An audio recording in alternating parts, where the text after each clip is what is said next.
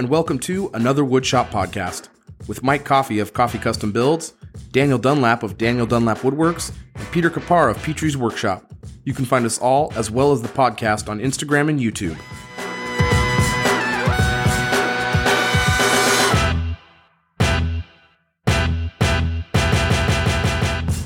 What is going on, everybody? Welcome to episode 14 to another Woodshop podcast after dark. It is late. It is late. I just want to say something. I am not dancing to the intro song anymore until you guys start paying me better. Wait, you guys are getting paid for this? You're making 30% more than me or Pete. Because 30% times 0 is 0. So we're all making nothing. I'm just in it for all of the connections I make on Instagram. All these bearded men that I get to meet. What's that? I'm here for the free exposure. What does that thing the brand say or whatever? You get some free exposure when you do something for free for someone. I get some free exposure. If you photograph my wedding, you'll get some free exposure. Oh my God! No. Don't even go there. This is when I hit him with the gift that the money, please. Oh, Mona Lisa, you're the best. Sorry we had to start late, guys. I apologize. Oh, it's fine. Scheduling snafu on my part. Mike, you're the worst. But it's okay. We just simply swapped out one stimulant for another. Instead of drinking coffee right now, we're probably all drinking beer and other things right now. Just is that really a stimulant, though? It stimulates certain things. It is. Oh, can't make that joke. This is a family show. Calm down. Yeah, it's early, Pete. We're recording almost exactly 12 hours after we normally do. Yep. So it is almost midnight. It is almost Monday here. Man, I'm so sorry, guys. That's okay. I really do feel bad. It's fine. Commitment. You don't have to keep rubbing it in. Yes, we love this podcast, and I'll stay up as late as 9 p.m. for this thing. Yep. Thanks for your commitment. I'm on the West Coast. They're on the East Coast. Well, Dan's what? Central? Central, yeah. Yes, Not we do Mountain. That's the other one. We do the 11, 10, 9, or whatever. Or no, 11, 10, 8, right? 8, 10, 11, today. yeah. Yep. All right, this is super boring. Very confusing. What's on our Anyways. bench? Dan, what's on your bench this week? Yeah, man. Absolutely nothing right now. But that's still the thing that's happening is cool. No, I'm still working on that desk, but what's almost the in your desk got driveway, put Dan? on hold. Nothing's in my driveway until Tuesday. Talk about it. Well, I'm getting to other things first. Okay, Pete, fine, whatever. Talk about woodworking like a loser. My desk build has been put on hold because I had another woodworker from the community come over and help me put new electrical throughout my shop, my garage. And I want to give him a huge shout out, Victor from Cisneros Custom Woodworks. He's a super nice guy. So dope. The guy drove 2 hours to come to my house, and he worked for 12 hours one day, and then he came back, and we worked for another 4 hours today. And when I say we worked, I mean he worked. We can all interpret that. And yeah, the guy is just super cool, super awesome. So I want to give him all the shout outs possible. That's what I've been doing this last week. That's awesome, dude. That's so cool. And yeah, now I went from 2 outlets to like 22 outlets. It's amazing, and I'm excited. I'm excited for you. That's gonna be Mike, That's stoked, dude. What are you up to, man? Oh man, mind wipe again. I worked on this cedar slab that I've been trying to get finished up for in the shop, or not for in the shop, for our entryway. I did some epoxy stabilizing last night on that, and man, I really don't. I finished my clamp rack this week. You know, not a super like sexy build or anything, but it's a really nice looking clamp rack, and it adds a lot of storage in my shop. And it's not that it opens up just my clamps; it actually opens up that whole corner of my shop that's been kind of like a catch-all since I've moved in there. So, gets all my clamps condensed down to one spot. It's going to make it so when I do finally upgrade to a floor standing planer, it has a home. And I'm able to keep the wood that I'm going to be working on the next project in my main shop area and not in my lumber storage area. So that was kind of all I really did this week. I was kind of, I always do this thing where I like really push myself a lot. Like I don't really sleep a whole lot during the week or any time really. And it usually lasts about 2 to 3 weeks. And then by like the third week, my wife goes, man, you look really tired. And Thursday night, my wife went out with some girlfriends, and I went to go put my son down at 8, and I fell asleep with him, and I didn't wake up till the next day at like 8 in the morning. I slept 12 hours. It was absolutely bonkers. So, which is like a week's worth of sleep for you. In a tiny bed? Yeah. In a tiny tractor bed? In the tractor bed, exactly. Me and him slept in there. My wife came home, and she was like, hey, you gotta come to bed. It's like 10:30. I was like, holy crap. And I was like a zombie. I walked downstairs and went to our bed and just passed out again. So. I thought you slept a whole night in the tractor bed. Oh man, that would have been great. I would have cooked your son out. His mattress is way more comfortable than ours. but yeah, it was. I kind of didn't get a whole lot done this week. It was all kind of catching up to me the whole week, and boom, I did release a new YouTube video. That was, it's doing pretty good. That was a good one. I liked it. Oh, thanks, man. I appreciate it. But yeah, you do YouTube. Other than that, huh? You do YouTube? Yeah, I got one or two out there. I've been trying to get good at it. I don't have, not hitting the kind of numbers you're hitting, but, you just in it for the exposure. Yeah, I'm trying to get the exposure. But yeah, what about you, Pete? Oh, I kind of had one of those days too. Actually, what's funny is me, you, and Shane all had, I think this same day, we all crashed. We just all got in a shop and we all had the same story of, I have no motivation. I'm tired. I don't know what to do. Yeah. I think this was just a week of like, same thing for me. I was just finishing stuff up. I finished a bunch of the cutting boards were done. I got a couple orders to like engrave them. So I engraved a couple, which was cool. I've been playing around with that engraving bit and it is so dope. I love it. So I've been just putting initials and other things on everything, and did a couple of deliveries this week of boards and other things, and finished my headphone stand. And I got that track saw that I was picking up last week. I finally got it in the shop. Holy smokes. I've been just missing out. Everyone needs a track saw. Drum sander, track saw. They're not luxury tools. They're necessary. I'm saying it. I honestly think a track saw isn't a luxury tool. Dude, they are so freaking helpful. Oh my God, it's a game changer. I thought of a dozen different ways I could have used it in the last 3 weeks that I needed for just, even when I was breaking down these stupid slabs, I'm cutting it with the circular saw and like a straight edge or something. It's just, I don't know, it wasn't good. And the dust collection on that thing is amazing. Although I just had Emma follow me around with the 4-inch dust for it. I saw that video. I was like, oh, that's clever. Poor Emma. Yeah, it's a great dust collection. There was more comments about her than what I was doing in a video. It was so funny. Shocking. Yeah. Right? But what was really cool is I actually used it in a very weird way. I wanted to cut out the back of the headphone stand that I've been working on, which is finally glued up. I'm very excited. I wanted to open it up. And I was thinking like, all right, I'm going to drill it out. And then a lot of chiseling. And I had this stupid idea of, why don't I just use a track saw, just plunge it into the back of it, and just cut a little slit on the other side, and hollow it out. It worked great. So well. Yeah. Like, the amount of control, I put a clamp down just so it like wouldn't get away from me. I was expecting it to like kind of go nuts. No trouble. No. So steady. Those little gripper pads on the bottom, I thought I was going to have to clamp everything. They're so solid. You rarely have to use the clamp. It's a new shop. I want to throw out my table saw. I don't need it anymore. Don't be crazy. If you're gonna throw it out, I'll be by. You don't need your miter saw nearly as much if you're even using one. But I don't use mine that often because it's on a simple like rolling rack with no wings. I got so lazy I never put them on there. Yeah, but it's just so nice to have in a shop. That's cool, dude. It was just one of those weeks that I've just not. I got a lot done, but nothing was like finished. It was just a lot of things were wrapped up, delivered, which was nice. Just a finality on a lot of projects. So that was nice. What about you guys? I guess you said what you did. We did. Yeah, we did that. Did you have a stroke? But I wanted to hear about Dan's thing because Dan did something cool this week, and I kind of want to hear about it. My wife and I bought a pretty large camper. Out of the blue. It's huge. That's it's awesome. a 29-person camper. It is. It's 4,300 feet long. We're going to have COVID parties in there. It's going to be great. Dude, I love camping. The fact that you got a camper, I'm so jealous.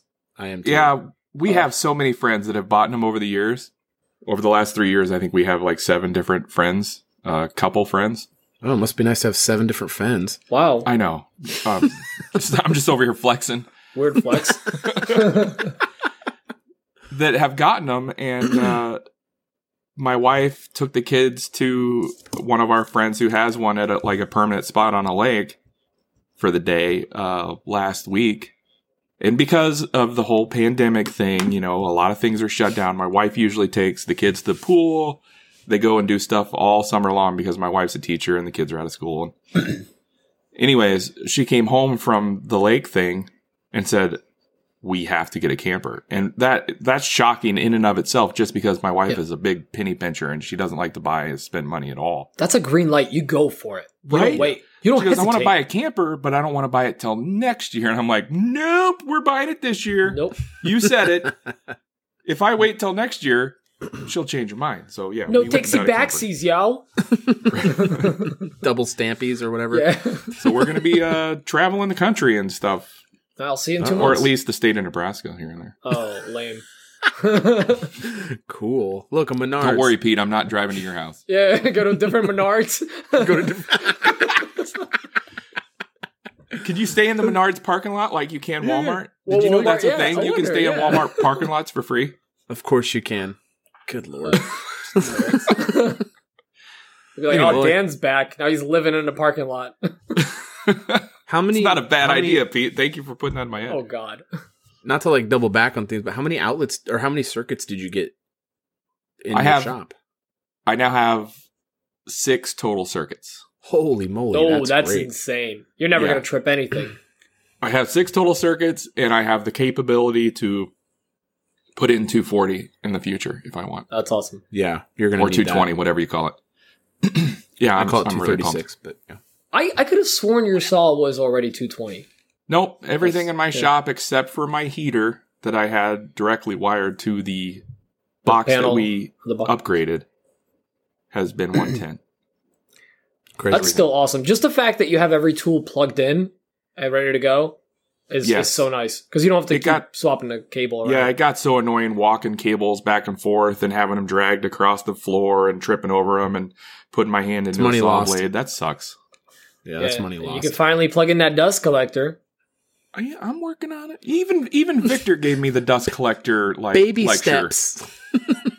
He's like, you really need to plug in this dust collector, Daniel. I'm like, yeah, I know. I hear Okay, that from Dad. Pete and Mike all the time. Yep. No. Ridiculous.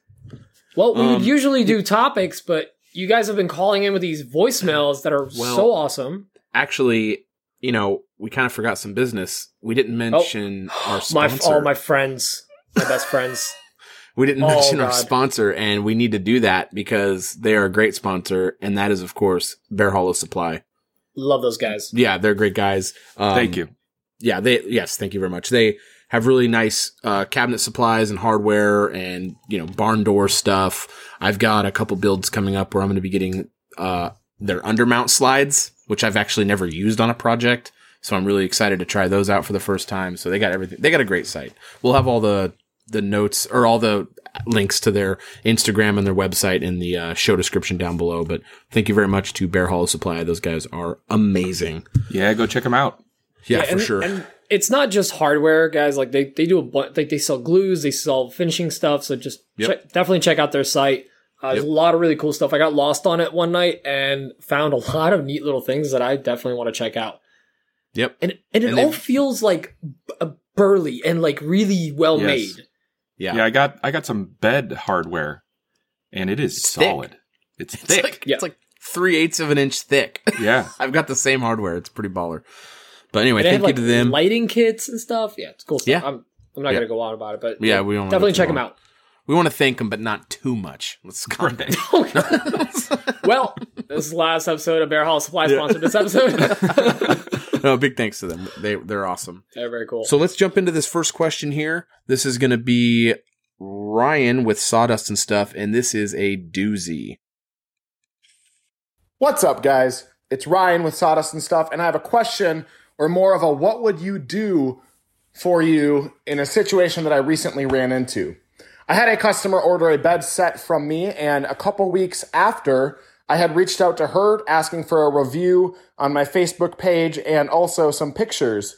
She responded that the bed frame had broken and that when they put the mattress on the bed frame, the entire thing cracked and shattered and was completely unusable.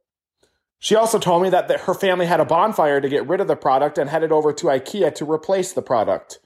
She was asking for a full refund in addition to the cost of the IKEA furniture that she needed to replace my product. I know what I did in this situation, but I'm curious what you would have done knowing that she never gave any proof or pictures of my product broken or faulty in any way. Thanks, guys. Looking forward to hearing the answer. Holy smokes. That is a crazy story. I mean, oh my gosh. I can't politely, in all good consciousness, say on this podcast what I would want to say to that customer. Yeah, I mean, I don't think know. Karen's off her rocker. As Karen Height 451. Dan, as the one that's done the most client work, and can maybe relate this to photography in some way, would you like this? Yeah, take I this one will first? take this and run. And that's what you should do. Just run. Just run. Yeah, that woman is crazy. Without any sort of proof? No way. It sounds like she just wants to get her IKEA furniture paid for. To be perfectly honest, yeah, no proof, no refund. Besides, wood doesn't shatter. Like, what? The only time I've ever seen wood shatter is when it gets hit by lightning. Press? Oh, my MDF bed frame kind of fell apart. It didn't shatter. I guarantee it didn't shatter. Yeah, without proof. Burning. Who would burn something like that? I'm assuming this woman probably paid quite a bit of money for a bed frame. Who would just burn it without reaching out first? This is what happened. Without even reaching out. They bought it, gave it to someone else, got an IKEA bed, and then want him to pay for the bed. This is total scam. This is garbage. 100%. Yeah, I mean I'm sure we all know what he did, and that was, I kind of really was hoping that he would say what he did, because I just wanted to maybe he'll call in next week and tell us what he did. Yeah. We'd love to. Tune in next week on Dragon Ball Tune in next week. All right, guys, let's call this one a good crazy. Yeah, that's a crazy story, man. I think everyone's on the same page. We're all on the same page. We talked about the whole customer experience thing and doing right by the customer. This is not that customer. This is the customer that you take that one negative review. Yeah, this customer ain't coming back. Because this one, as Dan said, this one Karen is not gonna ruin your day. Like, don't let her, or him, or whoever. It's just unreasonable. I mean, no proof. The fact that you don't reach out when there's something wrong, dude. If I even have first of all, I follow up with the customer. I usually try to follow up with the customer within the first couple of weeks just to make sure everything's good. But if I buy something for $1,000, this bed frame is probably not cheap, and it breaks, I would immediately reach out to the person that built it for me. So that's just a scam. I'm not. That's all I'm gonna say about it. Suspect. All right. So, we agree with you. I don't have any other input other than that person's cray-cray, and you need to get out of that relationship immediately. That's insane. And never talk to him again. Delete him from the phone. And then we've got some written in questions. We wanted to get to those this week too. So let's throw a couple in there. Sprinkle them in. Last week was like all voicemails. So this one we've got from Caleb over at the Up North Minnesota shop. It says you guys talk about saw blades, mostly table saw blades. Do you leave the same one in all the time? Have a rip blade and a separate crosscut blade? What brands do y'all use? We actually went over this a few episodes back. I can't remember off the top of my head which one it is, but we definitely talked about it. Pete thinks 10? I know episode 10 we talked about blade sharpening, so I think we touched up on that. It may have been also in another episode, so I want to say episode 11. As everyone should be, you should all be listening to all of them. Just like you listen to them 25 times a week, you should also be listening to all of them. There will be a test. But yes, we definitely mentioned this. Basically, we all use a variety of them. We all tend to get lazy, but for the most part, if you're going to get lazy, several use different ones. A good combination blade. Dan, why don't you read this next one? You want me to read? Do you remember what happened last time I read a question? Just read the first sentence. That's the main question. Just try it. Sound it out. All right. This is from Troy Schulte. Samsonite. And his handle is that Schultz? Probably. Oh, I don't know. you corrected my reading. I quit. This is from Troy. It's Tony, Troy S. Not Troy. Tony. It's from Troy S. Just joking. Question for the pod. How and when do you decide to take the plunge and sell your work? I'm a hobbyist at best, have made picture frames, cutting boards, coasters, and a dining room table and a crib for my son. Most have been for my wife. Some I've given away to close family as gifts. But I'm wanting to at least make some money to pay for my wood for future projects. How would you go about building an initial customer base? And do you remember what was your first sold project? Pete. Ugh. Yeah, throwing me you on under the the spot. bus. I read the question. So how did I decide to plunge into it? Is basically I was just doing this for fun. I still do this for fun. And people just started reaching out to me. And it fell into my lap and then got out of control, and I actually had to dial it back because I basically had to turn people away. And as far as the paying for your own supplies, when it's your friends and family, and when you're first starting out, you're just excited about the business. I was basically giving stuff away. I was making negative money on my labor. So yeah, but this is when you're first starting out, and it's like friends and family. You want to make them happy. You want to grow. Very quickly, I realized that's not going to happen. That's why I think in the last episode, I talked about at the very least, for a down payment, especially if the project is over $100, you should be taking a down payment, and you should be covering at the very least your supplies. Because, there's no reason you should ever lose out money on at least the wear and tear on your tools and basically the stuff you buy for the project. Like, imagine if Dan didn't get a deposit for that walnut desk, he'd be out thousands of dollars. That'd be crazy. Yeah. As far as getting an initial customer base, it's almost always friends and family until you get that one. And Mike especially knows, and actually Dan, you too know, about getting into that one friend who has a neighbor that they happen to live in a rich neighborhood, and that's how it starts. You get that first one, and oh man, if you get the right clientele, it just spreads like wildfire. Once you break out of that, you did that one. Yeah, once you break out of that circle of friends and family. You did that one project for that one lady. Huh? You did that one project for that one lady, and then you did 10. Yeah. Or have a whole lineup. Yeah.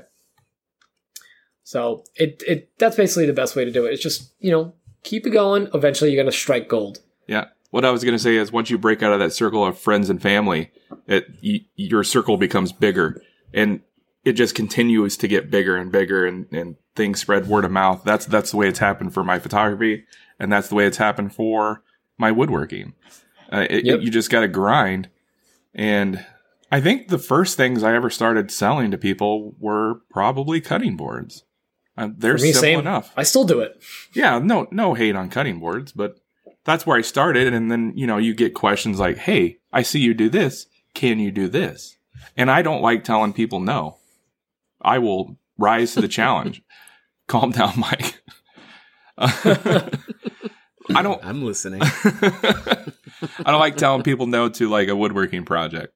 Unless it's something that I know there's absolutely no way I can do it. Then I'll try to subcontract out.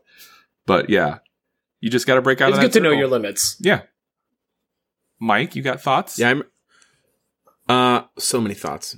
No, I mean, not much I can add on top of what you guys said, but I remember my first project, or my first sale, was a cornhole board. And then I was like, oh, I'm addicted to selling these things now. It was like you sell your first thing and you're like, oh, you can make money doing something you love. That's pretty cool. Yeah. And then it was just I don't know, 1 million bottle openers, and then it went into cutting boards, and then it just kind of all snowballs. But, yeah, I mean, as far as doing it, you just have to do it. It's just one of those things. There's people that want to buy stuff, so you might as well sell it to them. So I mean, you'll be able to find it if you try even a little bit. Yep. Sometimes it gets slow. I mean, sometimes it just dries up a little bit. But if you're really going after it and really marketing yourself and really trying to get sales, you're going to get sales. So it can be very fun. I think we kind of covered that one. There's not a whole lot more we can dive in on that one. We touched on that topic a few times, though. Yeah, I think so too. I think that's pretty safe to say.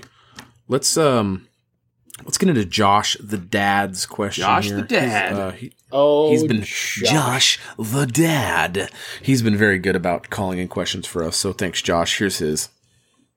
Hey guys, it's your favorite call-in person. That's right, it's Josh of Josh the Dad 1 of the Big IG. Hey, does this mean I win a prize if you keep using my questions on the podcast? Anyways, hey, So what I have for you today is a two-part question about bits and such. So part number one. So you use bits, whether it's router bits, drill bits, CNC bits, whatever. Saw blades can be thrown into this too. And they start to get kind of gummied up. They get some gunk on them. What do you clean them with? Okay, that's question part one. Question part two now is, how long do you keep cleaning or using those until it's time to replace? Do you wait until they fray? Or do you find a point before that moment where you totally jack up a really nice build and replace the bit ahead of time? Whether it's router bits, drill bits, CNC bits, saw blades, whatever. What do you think? Have a great day, guys. Dan? Say it with me, boys. What do you clean your saw blades with? Simple green. I disagree. Of course you do. Goat blood. You're fired. Of course. It's gonna be Laundry something Polish. detergent. It works phenomenal. Really? Oh, God. Tide Pods, you millennials. They're delicious. I do this. Another Woodshop podcast does not condone eating of Tide Pods. No, actually laundry detergent works really well. And I did not know that. I learned something today. Break up grease, and it works really well. Just drop it in a little thing with a toothbrush, just clean it up a little bit, and it works amazing. Huh. Try it out next time. I'm going But Simple to. Green, I totally agree. It's awesome. I'm It's totally also really not going to good do that. for- I'm just going to keep using Simple Green. No, that's I'm going to try it, and if it hell. doesn't work, you better believe I'm coming down on him. Mike, you use Simple Green. Simple Green's really good on if you have to use it on a tool. Like Mike, you've used it on your bandsaw. I know that to like clean it up. That's really good. Oh, You yeah, don't really Simple want to Green, put like Pine detergent Sol. on your bandsaw. Pine Sol, Simple. Yeah. Yeah, I use Pine Sol, which really helped when it got gummed up real bad. But yeah. Yep. It's, One thing I would say is that depending on the blades you're getting, not all of them are like stainless steel. So sometimes underneath the paint on the body, there's just like steel, and that could rust. So if you end up cleaning it in a liquid, they could rust. So I usually just hit the center, at least the body, with a little paste wax at the end, just to make sure it doesn't, just in case there's just regular plain old steel underneath. But And how do you know, Pete? How do you know when you I've get a new learned the one? hard way. When do I get a new one? When it's hard to cut pine. But if we're talking about bits, when a bit starts burning your wood on an easy pass with the grain, After not you even end freshly grain, cleaned it. yeah, like it needs to go. It's rare that you can. I mean, sharpening bits is just none of us are equipped to do that.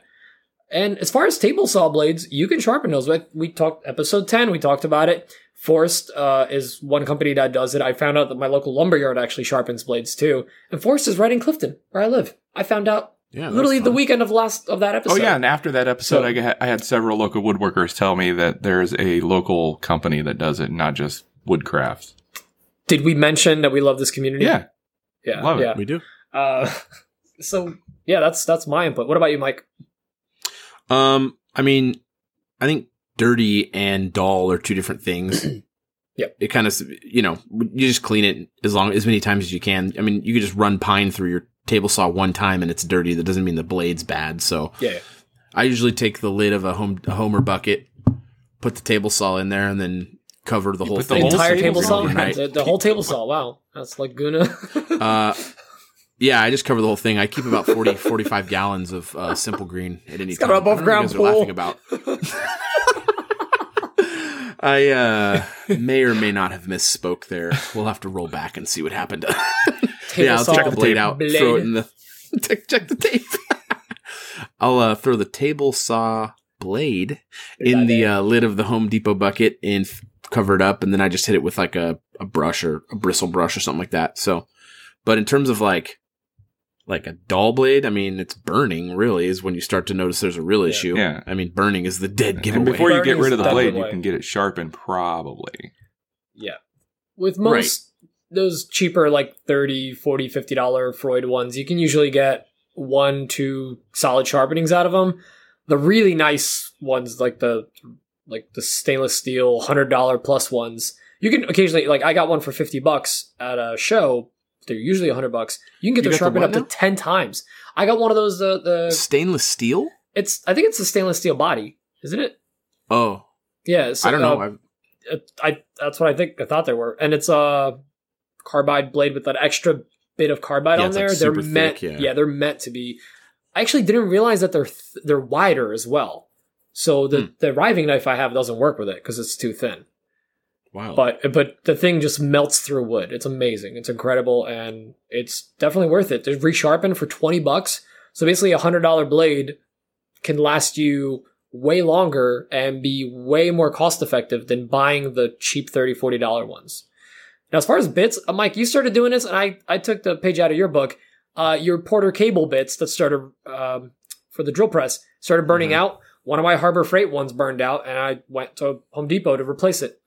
They didn't have it at the time, but basically that's the best way to do it. If you have a cheap set, just start upgrading one by one is the ones you need.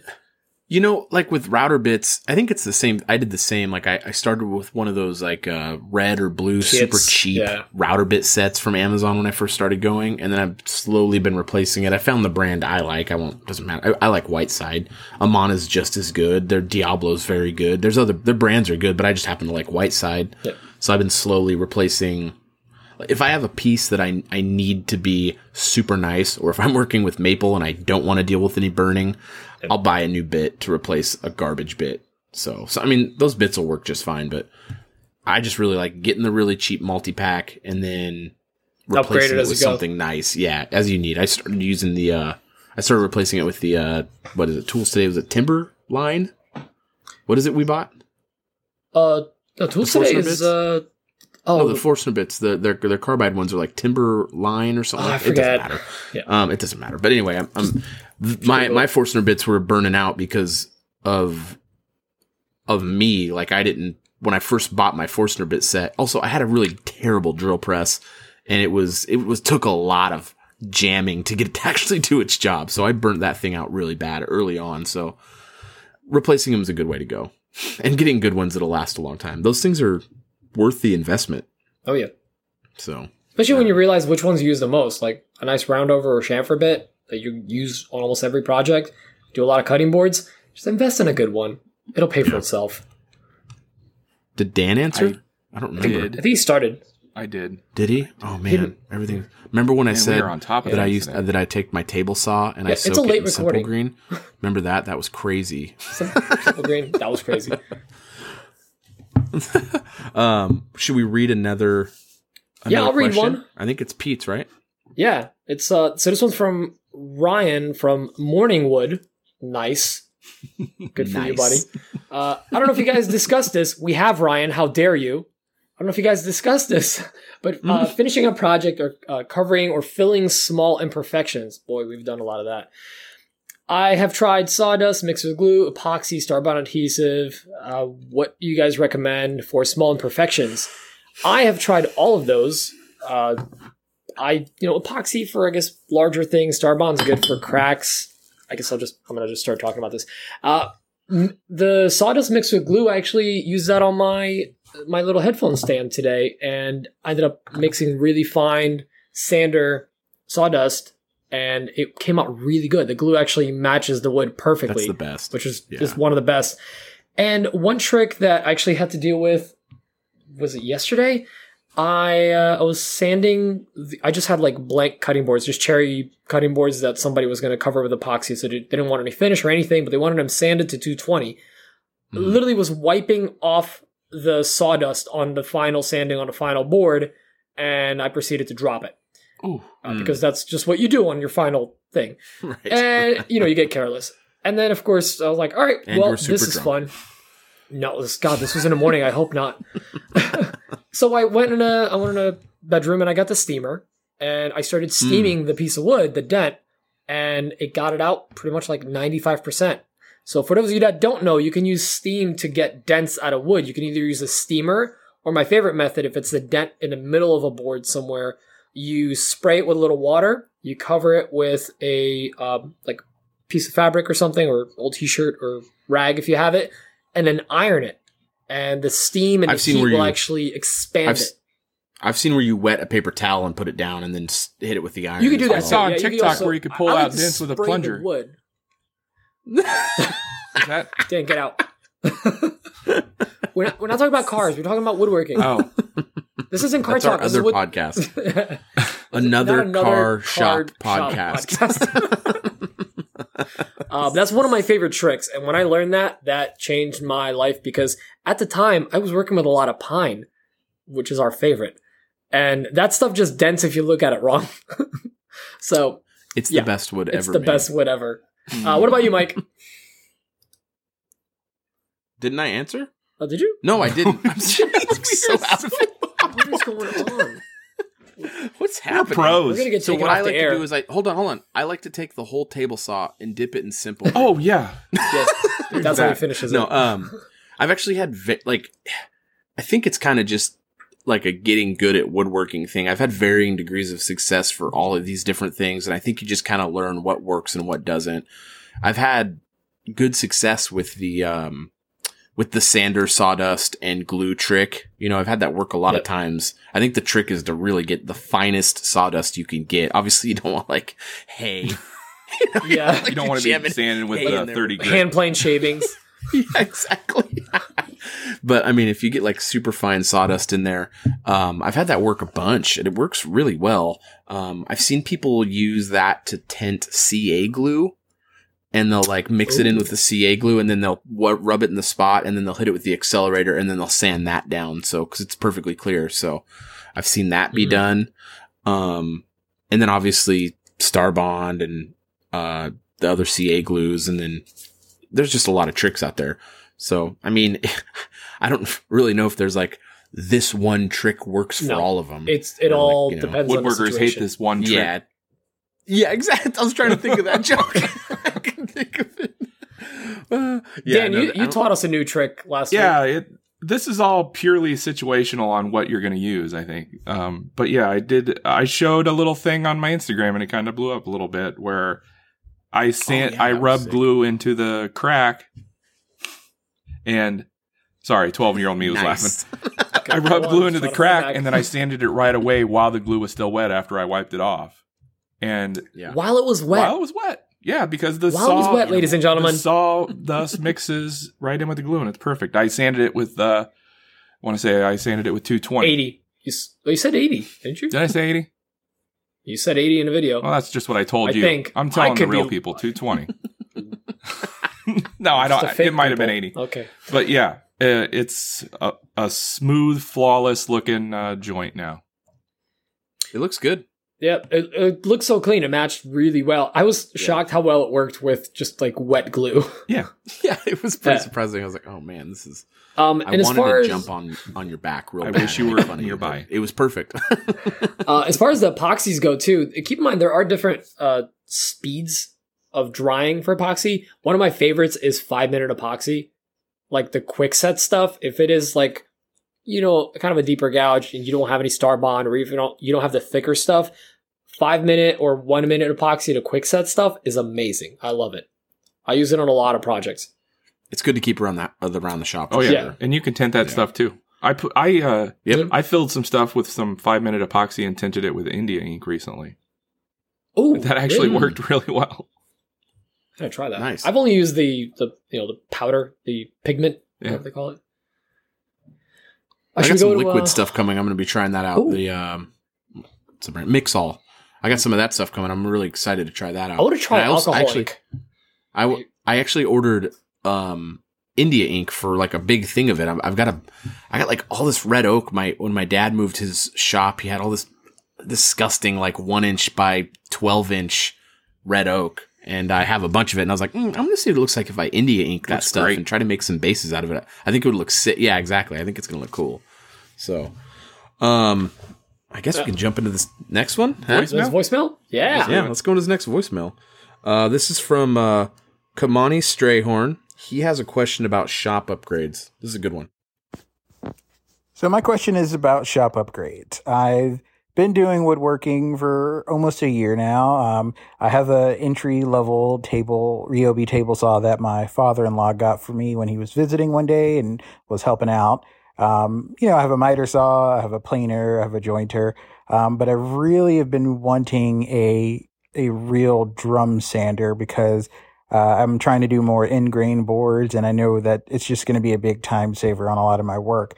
But I was listening to some other people, and they've also promoted getting a better table saw, like moving up from the entry level. So I guess overall my question is, should I wait and get a better table saw and then worry about getting the drum sander, or use what I can with my table saw and go ahead and get the drum sander when I have the funds? I'm going to jump in on this one. I really, really think you should get a nice table saw before you start getting really many other tools. And it doesn't have to be like a saw stop, though you really should try to do that, even though I don't have one, but getting the nice table saw, I think that's like the most important tool in the shop, even though it's not my favorite. My favorite's a bandsaw, but I think it's the most important tool and the tool you turn on the absolute most in the shop. So I have a drum sander. Dan and Pete have a drum sander. I think we kind of all agree it's a Team drum sander. Yeah. Yeah, But buddy. Yeah. Mike was going to say it's a luxury item. It's a luxury tool. I mean, it really is a luxury tool. It's amazing. And if you can make it happen, do it. And I know he was saying he does a lot of end grain cutting boards. I was at first when he was saying the voicemail, I was like, "Hey man, you don't need a drum sander." Then he said, "I do a lot of end grain cutting boards." I was like, "Oh, actually, that's actually not a bad." But he can make a flattening to jig get for his router, right? And a guy I know put out a YouTube video, but no, it's like you could. It just feels like everything's so much starts with the table saw. It's so important to have a table saw. And my only other thing, though, that counters that is clearly if he's making end grain cutting boards now, his table saw situation isn't dire. Because if he's able to make an end grain cutting board with the table saw that he has, he's clearly getting the job done. So it might be one of those situational things where it might be good for him to get a drum sander in his situation if he's not going to do anything other than end grain cutting boards. Yeah, that's true. Though. Maybe he's pumping out like 50 end grain cutting boards a month. Yeah. That's nuts. But yeah, it could be. You don't know. You just don't know what the situation is. I mean, if he's pumping them out, it might be the right course of action. It's so situational. I'd say go tough. with your heart, brother. Follow your heart. It's beautiful. I like it. I mean, I would say get the first tool that is a better deal. Like, especially if you're looking, maybe he's looking for used upgrade ones. Whichever one comes up first is better. But I always find it's easier to upgrade a tool than to get a new one. So if you're in a position right now where you might have some extra cash or whatever, you're kind of in a mindset of I need a new tool, I'd say get the drum sander, especially with what you're doing. It's really one of those game changer tools for that particular job. It's also nice to just have you pretty much find a use for it in almost every project. But it's always easier, like if you've got your table saw, it's an older, what did he say? It was a Ryobi or something? Ryobi, yeah. Yeah. That's money sitting in your shop you can sell. So when you get your new saw, I've never paid, whatever I paid for any one of my tools that I was upgrading, I never paid that price because I always sold the previous one. It kind of subsidizes the cost of the next one. So if you do end up going to some like larger cabinet saw, okay, that still subsidizes that cost a little bit. So it's easier to do an upgrade later on if you're maybe not in a position to spend a lot of money. So that's my thought. Is just go for that. It's like the whole, we talked about this many times, the buy once, cry once. Like get that tool that is a top shelf tool. A drum sander, not a lot of people have it. Yeah, it's a top shelf tool. Yeah. It's almost there's a bunch of upgrades on it, but it's like one of those last things you're going to get. You get a drum sander, you're going to use that thing for 10, 20 years. Yeah. I don't disagree. I think maybe in his situation, I think generally speaking, you want to get a table saw before you get a drum sander, generally. But I think in his case, if that's what he's doing, plenty of people doing beautiful stuff with that DeWalt contractor saw, Yeah. I'm not saying you can't do good work. Tamar from 3x3 used her DeWalt contractor saw, not contractor saw, but job site saw. It's a job site saw. That's what it is. Yep. And she might still. I think Zane from, was it Three Dog Carving Company, I think? I don't know if you guys follow him. He does incredible end grain cutting boards. And I think he got a drum sander before he got the table saw upgrade. Well, there you go. Kamani Strayhorn, he uses a Ryobi. And that's the caller, sorry. No. Get out. Get out. He doesn't. So we've all changed our opinion. get the drum sander. I think for his particular situation, I think we say get the drum. If he didn't say the end grain cutting boards, I'd say maybe hold off. Yeah. Yeah. I think it's just kind of it makes sense for his situation. He actually sent in 2 voicemails, which is super nice of him. And this next one's about Father's Day. And since next week's Father's Day, we won't have an episode out before then. It makes sense to play it now. So I'm going to play that one now from Kamani. Appreciate the second voicemail. Here it is right here. So this question's about Father's Day gift ideas. My wife is looking to get me something, and through our discussions, we kind of decided on a $300 budget. So the options kind of running around right now are I could get a gift card and apply that money to something bigger that I want, like a better table saw or drum sander or something like that. Or if she wanted to get me something tangible, things I don't have right now are like a good set of chisels, a plunge router, or kind of want like a good sanding station, like a disc and belt sander kind of combo for when I'm clearing tabs off of CNC stuff. So there are a lot of options. There might be something I'm not even thinking of. So what would be a good realm to go for if somebody wanted to get something tangible that just wasn't money? Bro, take that gift card. Take the money. Apply it towards that drum And the sander. Deal or no deal. Take the money. Here's the game. And this is a secret, guys. So everyone listen close. I'm leaning in. Get the $300 gift card. Find a $400 tool. Tell your wife, hey, it's only $100 more for this thing. I'm $300 in. I might as well get this thing and I'm all set. I may or may not have you done now that have a $400 tour. You're evil and I love it. So good. I mean, this is the real reason we made this podcast, is so we could pass this knowledge on to people. Yep. Timeless knowledge. How to trick your wife 101. I mean, for reals though, I think gift card is the best option. I think we all agree. I mean, gift card. Yeah, Yep. I don't think there's any disagreement there. I get the idea behind wanting to get like a specific tool as a gift, but it's just like so nice to be able to pick out whatever you want. Oh yeah. It's the best. Yeah, and he just talked about one of drum sanders, so boom, there you go. Yeah. There you go, man. I mean, you're probably not gonna find a $300 drum sander. If you do, let us know. Yeah, please send a link. Well, if you're going to look for one, you should have Pete look for one, because he's about the only person that I know that could find a $300 drum sander. So It's 350, but still, it's pretty dope. Do we want to jump into another voicemail, or do we want to? I kind of want to get into Nathan's question about lumber here. Yeah, let's do it. Yeah. Well, let me actually get back into this freaking file here real quick and actually play it. This is Nathan with Lodgson. Oh gosh, I should know the last name or the last part of it. He'll say it, but he's asking about lumber lingo of like 4/4, 8/4. Here it is. He's going to ask a lot about slabs and mahogany.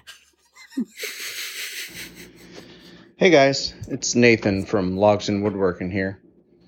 I just wanted to say I really appreciate the show, and I find the dynamic between the three of you guys extremely entertaining.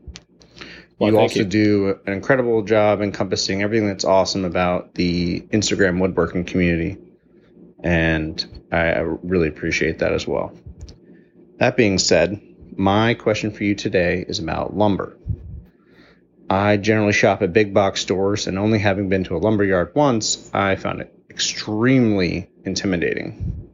I know you throw around jargon like S4S and 8/4 and slab this, and I was just wondering if you could explain some terminology and a way to make people more comfortable with stepping foot into the lumber yard for the first time.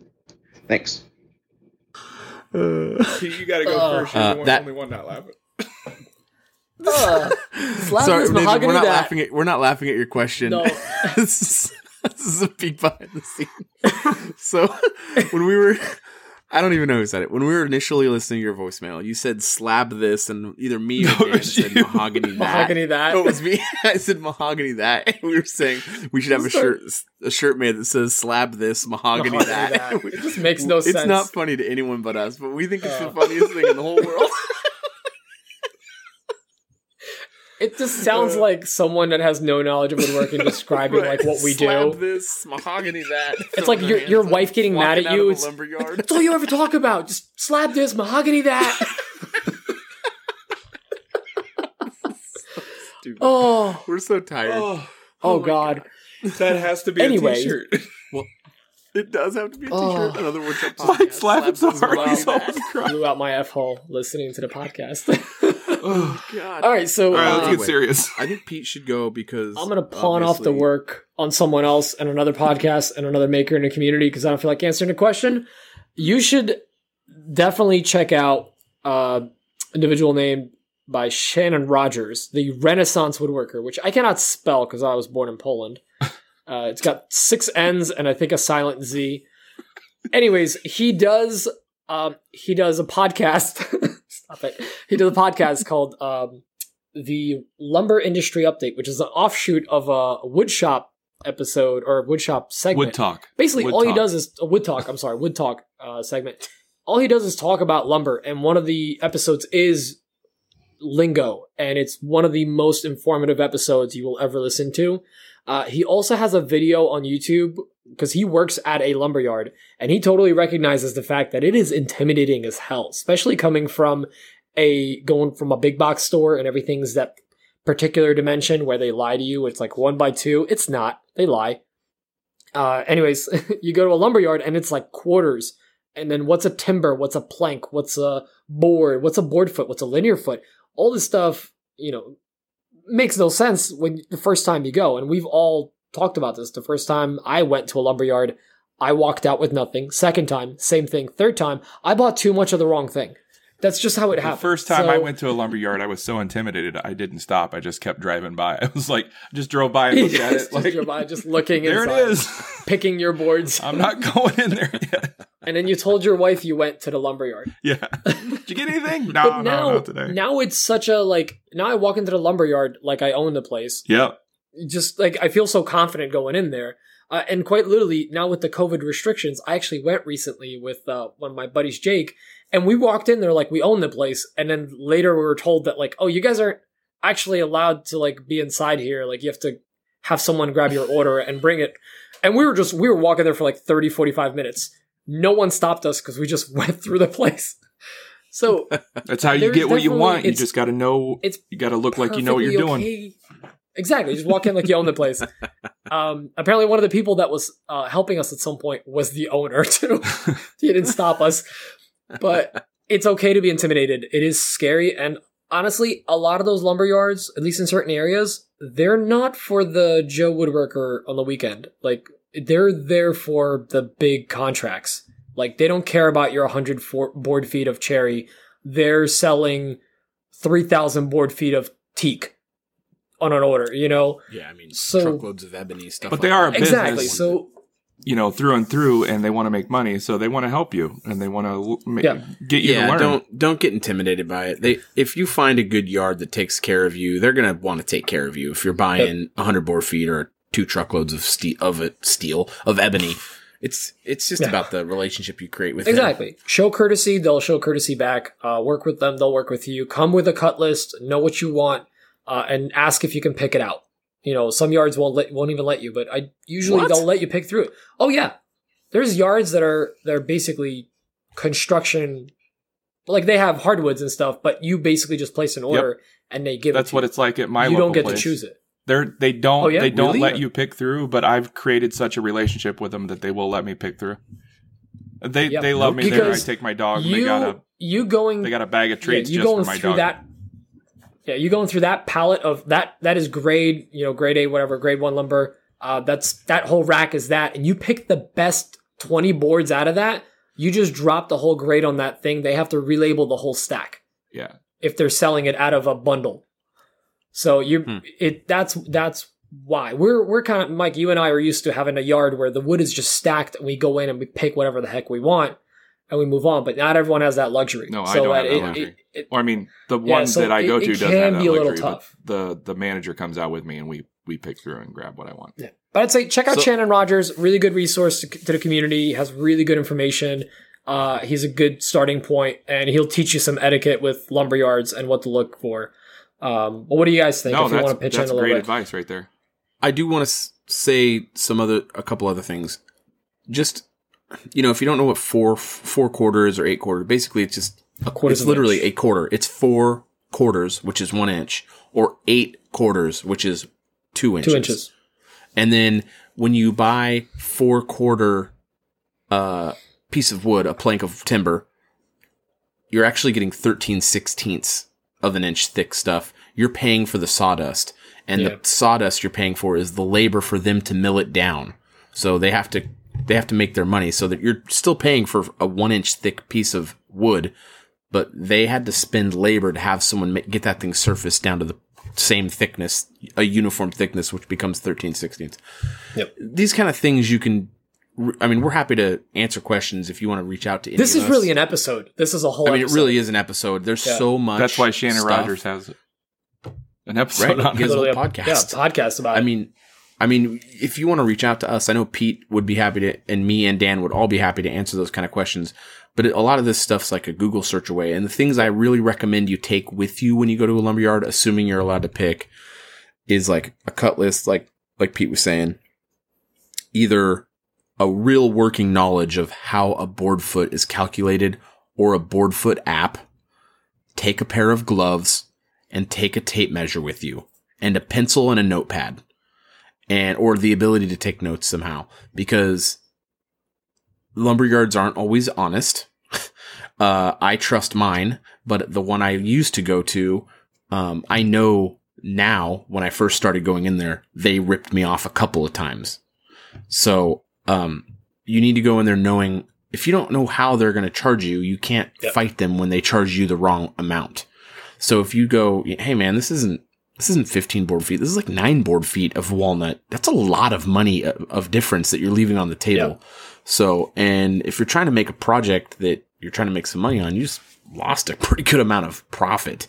So, and if you don't know how to calculate the values of the lumber, it's really a basic thing you need to know to be able to price projects as well.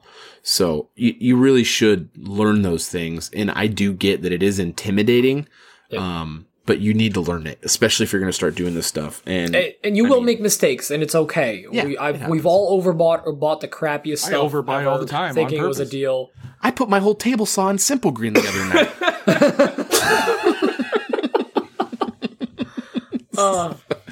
But I'll throw this one out. If you actually genuinely have questions about this, if you want to know a little more, I literally taught a class on this for my woodworking school. Reach out to me. I'll send some resources your way. Anyone else that's interested, hit me up. I'll do my best to help you guys out.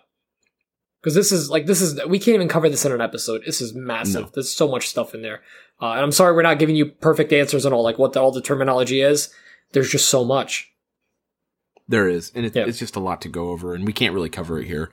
But if you want to ask us questions, you're more than welcome to, like I said. And then really, there's actually, if you search, I know David Picciuto actually has a YouTube video discussing like some of the basics of what lumber terminology there is. And there's someone else, and I'm totally blanking on it. I want to say I like to make stuff, but I'm not 100% on that. But I know that David Picciuto with Make Something TV has an episode or a video where he goes over the other channel? Isn't that the Slab This, Mahogany That? Sorry.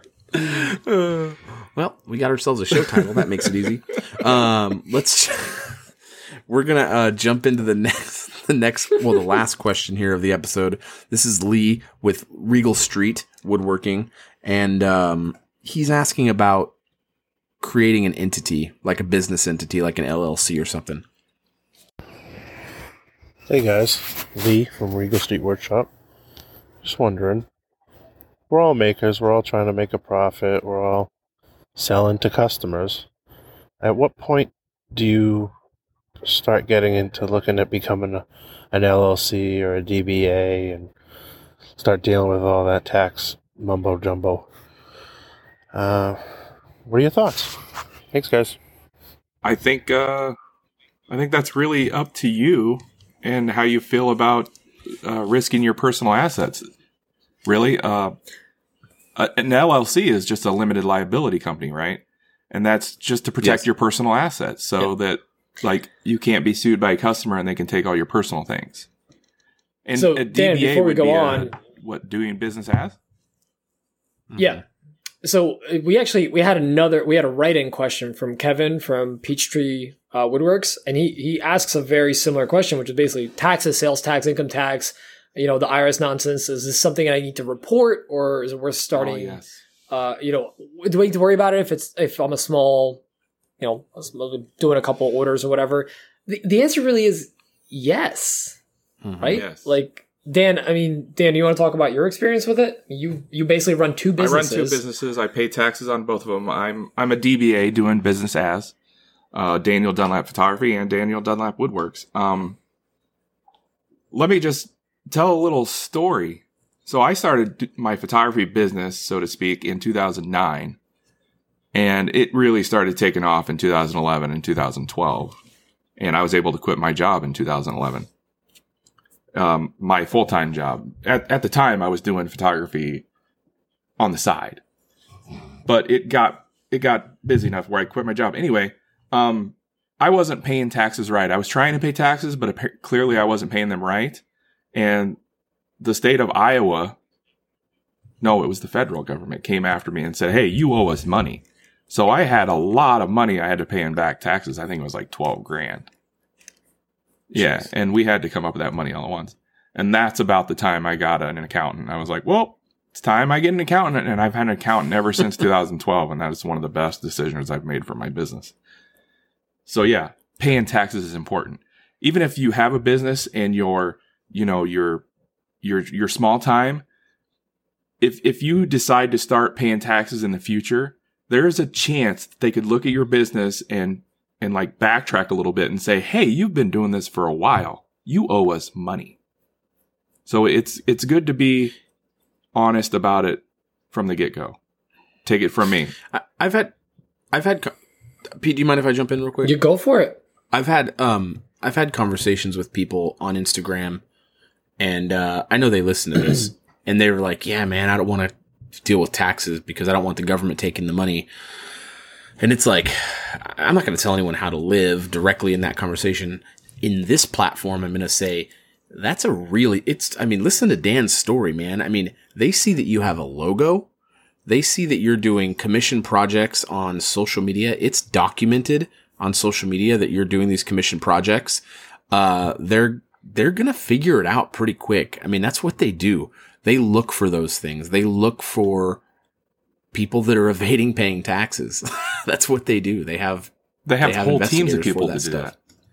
Right. Yep. If they see that you're like, a guy I talked to on here like told me a dollar amount that he made last year. I can't know for sure that that's what he sold, but the amount he told me, I was like, oh my God, if they found out that amount was an income amount that you pay or didn't pay taxes on, you're in trouble, man. Like they're going to come after you, and that could become, they don't joke around with that stuff. So after I made a few sales last year, I started a sole proprietor, and that's Coffee Custom Builds, and I'm doing my first round of taxes this year on it, I don't understand. Sorry, my Siri went off. Hey Siri, I don't tax advice. Oh wait, mine turned on. Yeah. Stop it. That was the whole. It was like recording the whole entire conversation. The whole dialogue. I was just saying right there, a monologue. I don't understand. It was like my whole watch was filled. Oh, technology working against you. Anyway, I just think it scares the crap out of me that people. This is like that using logos conversation we had a few episodes back. Like for me, I'm like, oh man, I really hope nothing bad happens to you, but I feel like something's gonna happen. Like I think it's just like a matter of time. Yeah, it's really a matter of when. It's a matter of when. So, I don't know, Pete. Now that the two scary dads scared you about taxes, let me tell you some benefits of doing it. So, this is the first year, 2019 was the first year that I basically recognized Peachtree's Workshop as like, this is an income that I have. I did not, so I got an accountant as well. Also, one of the best decisions I've ever made because he paid for himself. I work when I teach at the school. That's a 1099. I also do other work on the side sometimes that are 1099s. And I also, I had some stocks from an old job that I ended up selling.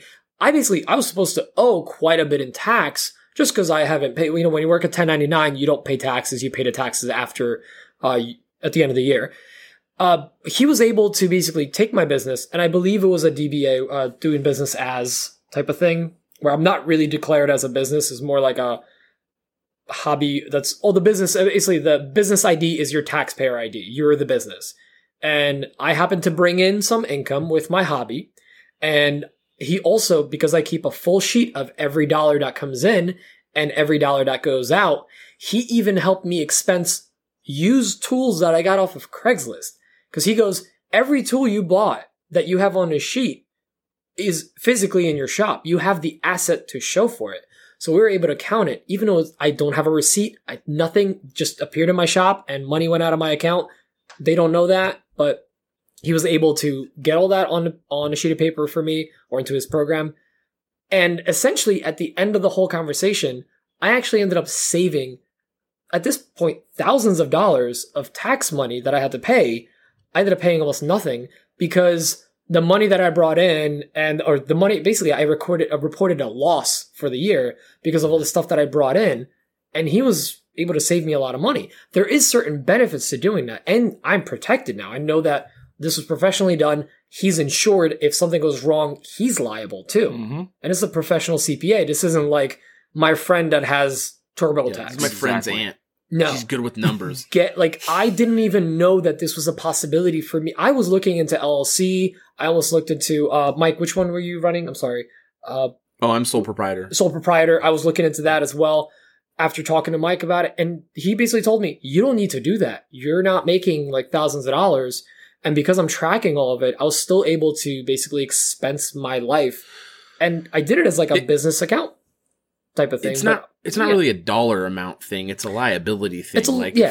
If you were so one thing I tell people, and Dan may or may not say something opposite of this, but one thing I learned from my day job and something I've heard from Jimmy DiResta is when you build a piece of furniture, don't deliver it into someone's house. Deliver it to their house. Because if something happens in the house, you're liable for that. Jimmy DiResta always said, hey, if you don't have that specific insurance for that, now this doesn't happen to do with business entity, but if you don't have the specific insurance that covers that operation, you can hire a moving company and they'll charge you like $250 to put the piece of furniture in the house, but they have the $1 million coverage for that kind of stuff. So those are the kind of things that even if they break your furniture, what I'm going to do when I get this big desk project done, I'm hiring a moving company. And you're going to drive it to the person's house. No, the moving company is going to take it from my house to their house. I'm going to go there and oversee it. And they're probably going to charge you a dollar amount that's nominal, and your butt is covered. Like always, try to find ways. It's built into my price. You can cover your liability. Yep, exactly. Build it into your price. When it's something like large, like Dan's building, I mean, it just makes sense. But here's your cutting board. I'm not going inside.